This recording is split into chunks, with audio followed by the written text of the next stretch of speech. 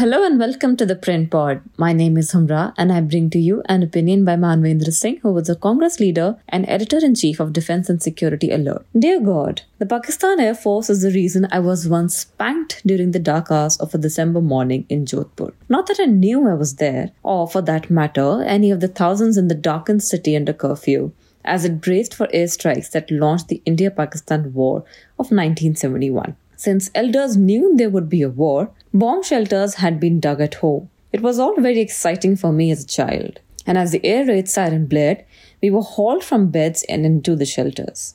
Except that I ran out to see the attacking aircraft. That's when Mum's palms would fly and begin spanking. It would happen every night during the bombing. The sound of the aircraft screaming through the night, the flashes of anti-aircraft fire, the brilliance of the bombs going off followed by their thudding sounds. It was all too electrifying to experience it from the womb of a bomb shelter. When the bomb struck the Indian Army's fuel oils and lubricants depot, less than a kilometer away as the crow flies, the sky lit up in the most spectacular shades of orange. It was unmissable, and the spanking that followed was just as intense. In hindsight, it is always easy to make light of that period. But it was terrifying for most others who experienced those moments. More so because unexploded bombs were a regular feature in the findings of the next day, made commonly known by word of mouth, since means of communication were wonderfully limited in Jodhpur.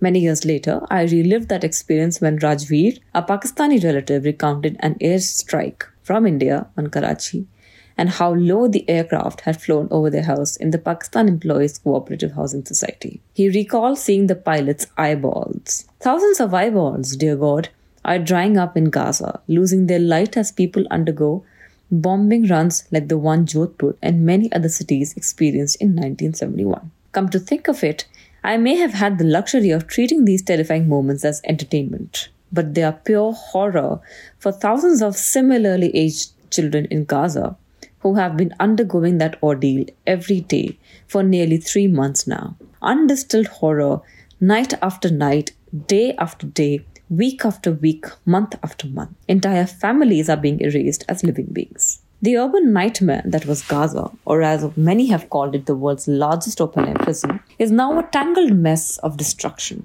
The extent of demolition is now visible even from space, and in 7 weeks, it has easily outpaced the wrecking of historical Aleppo during the Syrian uprising. With the addition of thousands who remain buried under the debris of destroyed buildings, the death count in Gaza is now well over 20,000, a lot more than what Beirut underwent 2 generations ago. Late Catherine Leroy captured those images, and Tony Clifton wrote searing prose about Beirut in God Cried. The title is inspired by a poignant Palestinian joke in refugee camps. It was said to be God's reaction when the former chairman of the Palestine Liberation Organization, or PLO, Yasser Arafat, asked for freedom.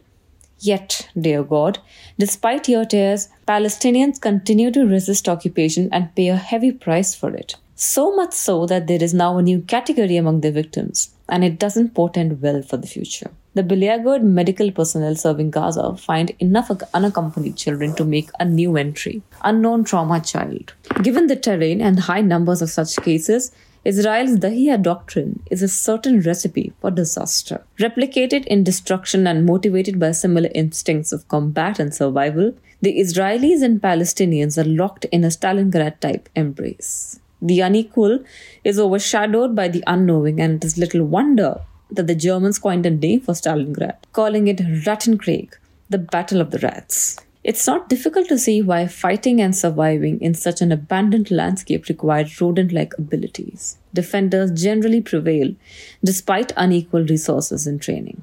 While it is too early to say the name for Gaza, Israel's withdrawal of its celebrated Golani Brigade is a telling sign. Brave words aside, Israel's assault on Gaza is not going to end in a hurry, and it will not yield the strategic military objectives as laid out at the onset of the war. Hamas is not going to be annihilated, and from the scores of Gazan children with unknown trauma, Israel is creating potential recruits for the future and more nightmares for itself, just as it did during the 3-year occupation of Lebanon between 1982 and 1985, when it spawned the birth of Hezbollah. So, when Israeli soldiers are already losing equipment to Hamas, it suggests something seriously amiss in Gaza. Thank you for tuning in. For more from The Print, become a subscriber at theprint.in/subscribe. I'm Humra in Delhi. Tune in every day for more such news and analysis.